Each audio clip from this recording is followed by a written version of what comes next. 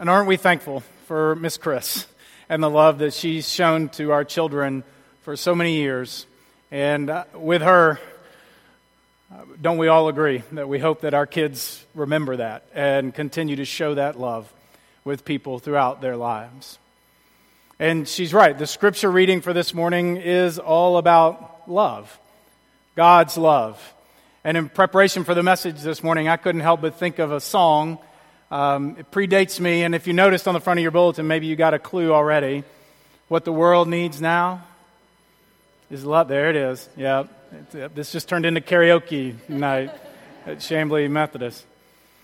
You remember that song? I mean, it was originally recorded and made famous by Jackie DeShannon in 1965, and has since then. What's that? Doesn't predate you. Okay. Since then, it's been recorded over 100 times by other artists. I've first heard that song in the movie Forrest Gump. And I guess hearing the song, watching the movie, I mean, it just sort of brought to mind this idealistic, hippie, kind of change the world, love and peace, pie in the sky, wishful thinking that inevitably runs headlong into the wall of reality. And actually, more recently, the song was re-recorded in 2016 by a group of about 60 of the biggest names on Broadway. And they recorded it in response to the mass shooting that had taken place at the nightclub in Orlando.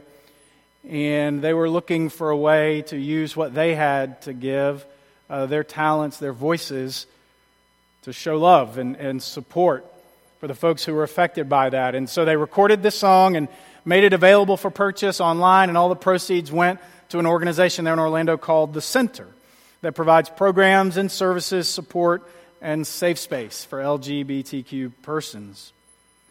And those artists just wanted to give back of what they could. And when they decided to do that by recording a song, the song that they chose to record, that they felt best expressed what they were feeling in that moment, was what the world needs now is love. The words to that song were written by a man named Hal David. You might not know that, but you might also not know that he wrote the words to Raindrops Keep Falling on My Head. Yeah? And there's always something there to remind me. Same author. And the interview I read about the song What the World Needs Now with Hal David, he was talking about the process of coming up with the words, and he said the chorus came to him like that. He had it, and it's the part that we're all familiar with. But the lyrics gave him a fit. And he said it took him what felt like forever to come up with the right lyrics to the song. And his first pass at the lyrics to talk about other things that we have in the world and how that's not sufficient and we don't need more of those things, we need more of love. He had ideas like, we don't need a jet that can go faster. We don't need a submarine that can go deeper. Those were some of his first passes at the lyrics. And he said, but that didn't do it. That wasn't sufficient.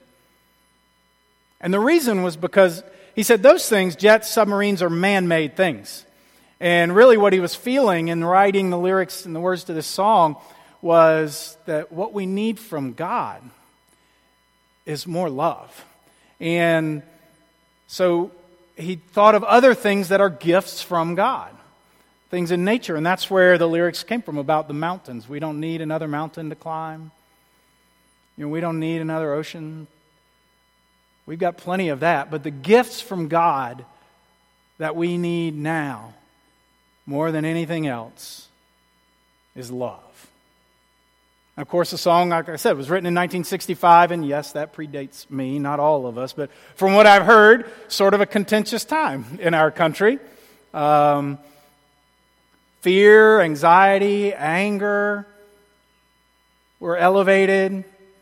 Some significant differences among us were coming out into the surface around war and civil rights. And it was in a moment like that that he was inspired to write this song that said the gift that we need more of now than anything else is love. And how true it is that love is a gift. It's a gift from God that we receive. And our scripture for this morning points us directly to that gift, the gift of love. And I'm going to read from 1 John chapter 4. It's a letter in the second half of the New Testament. And really, if there's a theme that carries this book or this letter of 1 John, it is that of love. And so I'm going to read from 1 John chapter 4, verses 7 through 10. We're going to put it up on the screen so you can follow along as I read aloud. And this is what it says. Dear friends, let's love each other, because love is from God. And everyone who loves is born of God and knows God. The person who doesn't love doesn't know God, because God is love. This is how the love of God is revealed to us. God has sent His only Son into the world so that we can live through Him. This is love. Not that we loved God, but that He loved us and sent His Son as the sacrifice that deals with our sins. And this is the word of God for the people of God. Thanks be to God.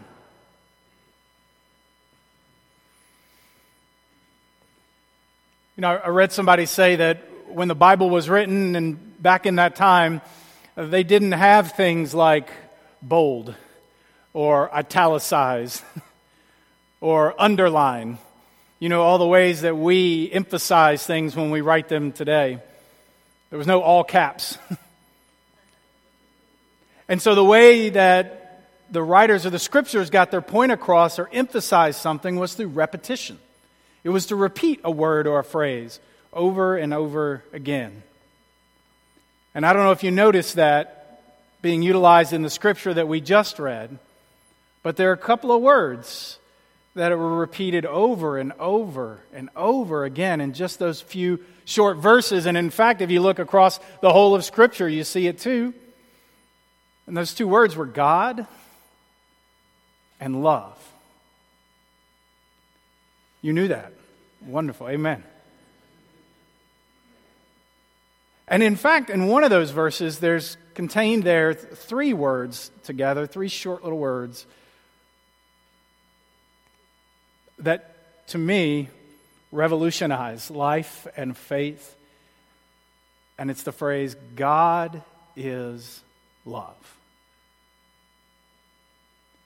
That phrase has done more to shape and affect my faith than anything else that I've read. To consider, reflect on,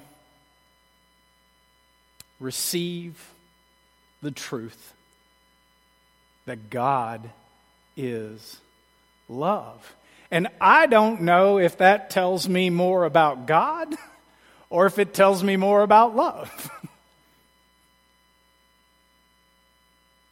But I've yet to exhaust the ways in which to ponder that and absorb that God is love. And we need to know love more now, and we need to know God more now. My apologies to Hal. But we may need to know that now more than ever. We need to know the love of God more now.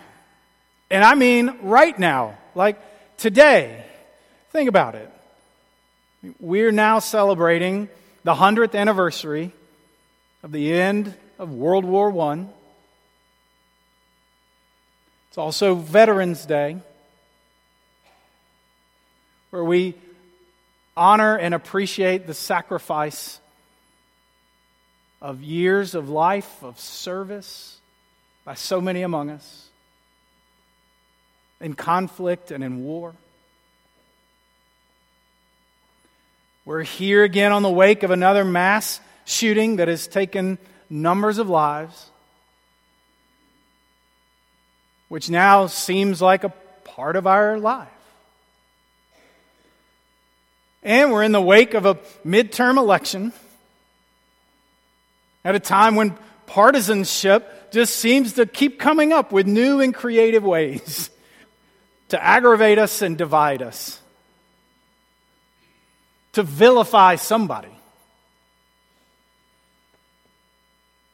Last weekend, I was in Sparta, North Carolina, coaching a pastor in a church up there as they're trying to do some new things, and I was meeting with the pastor and his leadership team, and one of the young men on his leadership team and I were having a conversation about this kind of topic, particularly the partisanship that divides us in our culture, and he brought up an interesting point. He said, I feel like we've found a way to politicize everything. Every single thing in life we've made political. And then we turn around and say, now we shouldn't get political. And so in essence, what we've done is we've taken anything of meaning, value, morality, ethics, even somehow love, and loving your neighbor, and made them into topics that we can't talk about. And his question was, how do we be the church in Sparta, North Carolina, in Chamblee, in the world, if we can't speak to and act on the things that matter most among us? What the world needs now is love. What the world needs now is some people who will choose relationship over being right. And really, that's the subversive nature of the gospel. That's the countercultural way of Jesus that chooses love above all else, above anything that could divide or separate us or pit us against one another, to choose love. And I mean, Jesus said that we should even love our enemies. Now, what he also said is, love your enemies, bless those who persecute you. So there was a sense in which your enemies were the people who persecuted you. Today, our enemies are anybody that disagrees with us, which I think is unfortunate and definitely not in keeping with probably what he had in mind and what people were experiencing. But nonetheless, if that's how we're going to function, just because you disagree with me, you're my enemy, still Jesus says, love your enemies. Bless those who persecute you.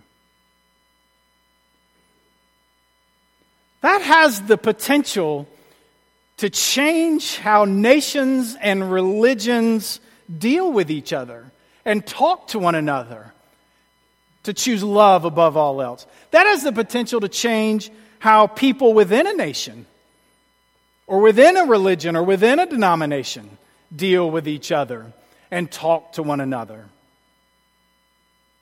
If we choose love above all else, that has the potential to change how people within a home or within a church deal with each other and talk to one another. Can I get an amen? If we're going to choose love above all else. That's what our world needs now, is love. God bless our bishop, Sue Halpert Johnson. I heard her say recently, if she could go back to school and do her doctoral studies again, she would choose as a topic how hard it is to organize people around love. Because that doesn't come naturally to us. We much more naturally, much more easily, and sometimes much more preferably organize around the things that divide us. We pick sides. There's me and the people that I like and that agree with me and see things the same way I do. And then there's y'all. There's them. There's something about human nature, sadly enough, that we seem to prefer division and conflict. We seem to prefer the labels, the categories, taking sides, choosing teams. And the fact is, that's all just one big distraction from the enemy.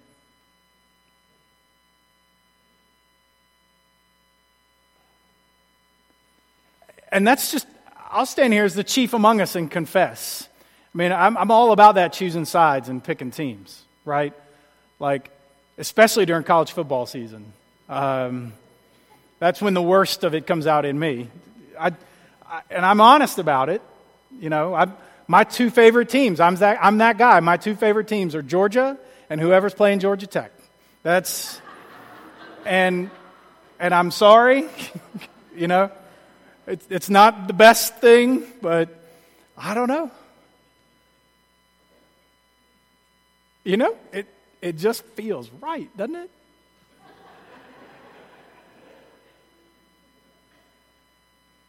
And I mean, maybe it's one thing to do that with sports, with your college.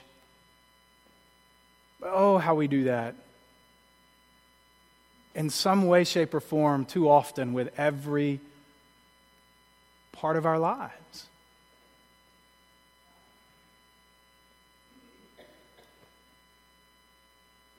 But we can do better. And that's what John is telling us. That we can do better. And the better is the love of God. The way of God, that is love. And it starts, according to John, with us receiving the love of God for ourselves. Do you remember what he said? This is love. Not that we loved God, but that God loved us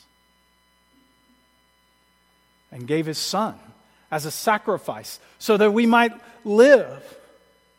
Love starts with receiving God's love for ourselves. Just like Miss Chris told our children, I hope you hear today, for you, God loves you. And there's nothing you can do to earn that or deserve that or be undeserving of that. God loves you. So much so that God would give His only Son, who would give His life so that we could live. The verses that we read just now started with the phrase, dear friends, and John uses that a couple of times. Some translations have that as beloved. I think is a cool word, and we don't use it very much. But one of the reasons I think that's a cool word is because there's another way to read that and think about that. Beloved. You could also say it, beloved.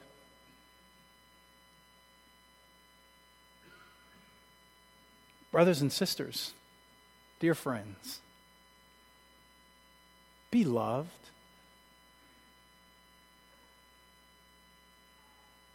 God loves you. Right where you are, right now, unconditionally.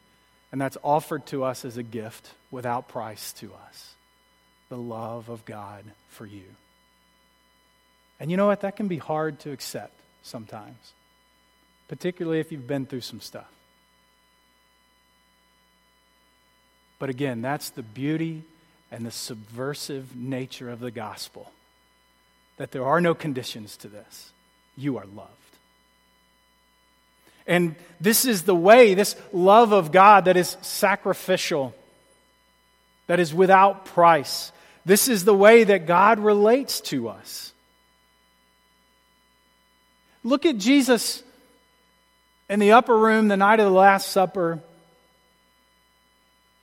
He demonstrates love to the disciples by getting a towel and a basin of water and getting down on His knees and washing their feet.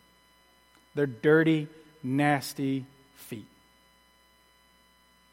As a way to demonstrate to them the depth, the power of God's sacrificial love.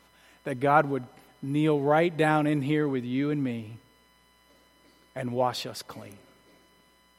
Wash us clean of our bitterness, our anger, our meanness, our need to be right.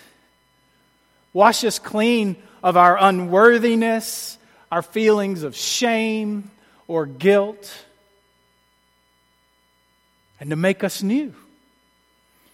To make us clean and holy before God and each other. John says, this is how God chose to deal with sin. There is sin in our world. There is brokenness in our world. The way that God chooses to deal with sin is self-sacrificial love.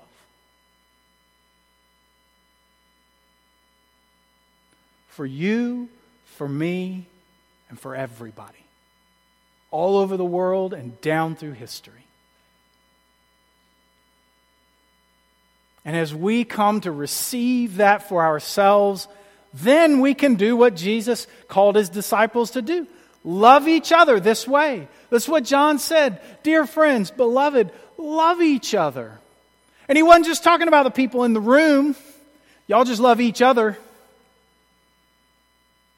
This was for everybody, everywhere.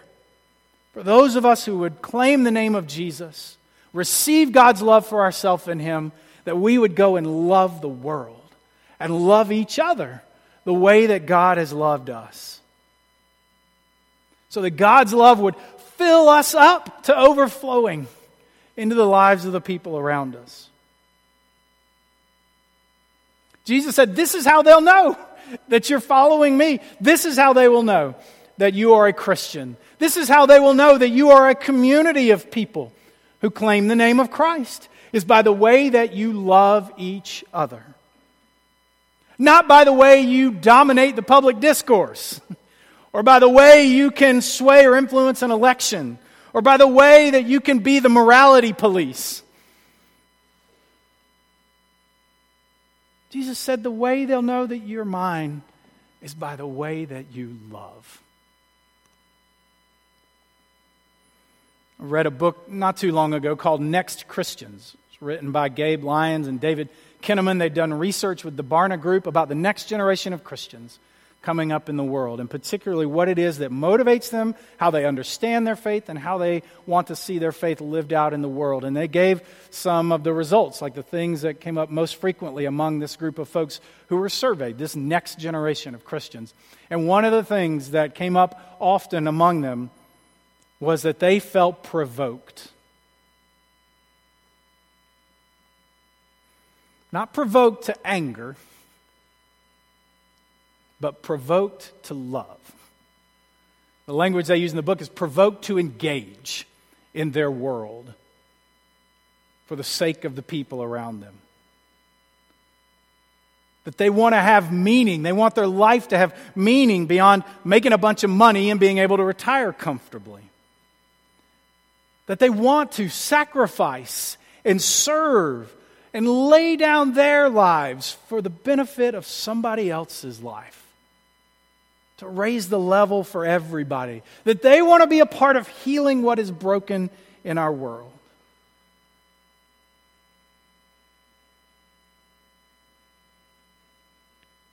It's like they know. See and feel what John was writing about, what Jesus was talking about, what Jackie DeShannon was singing about, what the world needs now is love. What the world needs now is God's love. Your love. What the world needs is your love. What your world needs is love. What your corner of the world needs now is love. Because it's the only thing that there's just too little of.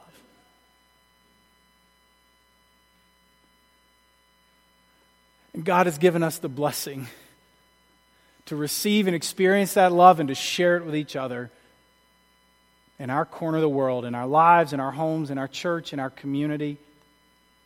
And there's as many ways to express that as there are people in this room and opportunities to dream and imagine. So in just a minute, I'm going to invite you to stand as we sing our last hymn. And as you do that, as you sing, would you just give some space there for God, for God's Spirit, to take up the topic with you about what it means to love and the serving, self-sacrificial way of Jesus in your world today. This altar rail is available to you. If you want to come up here and kneel and pray as a part of that, you're welcome to do it.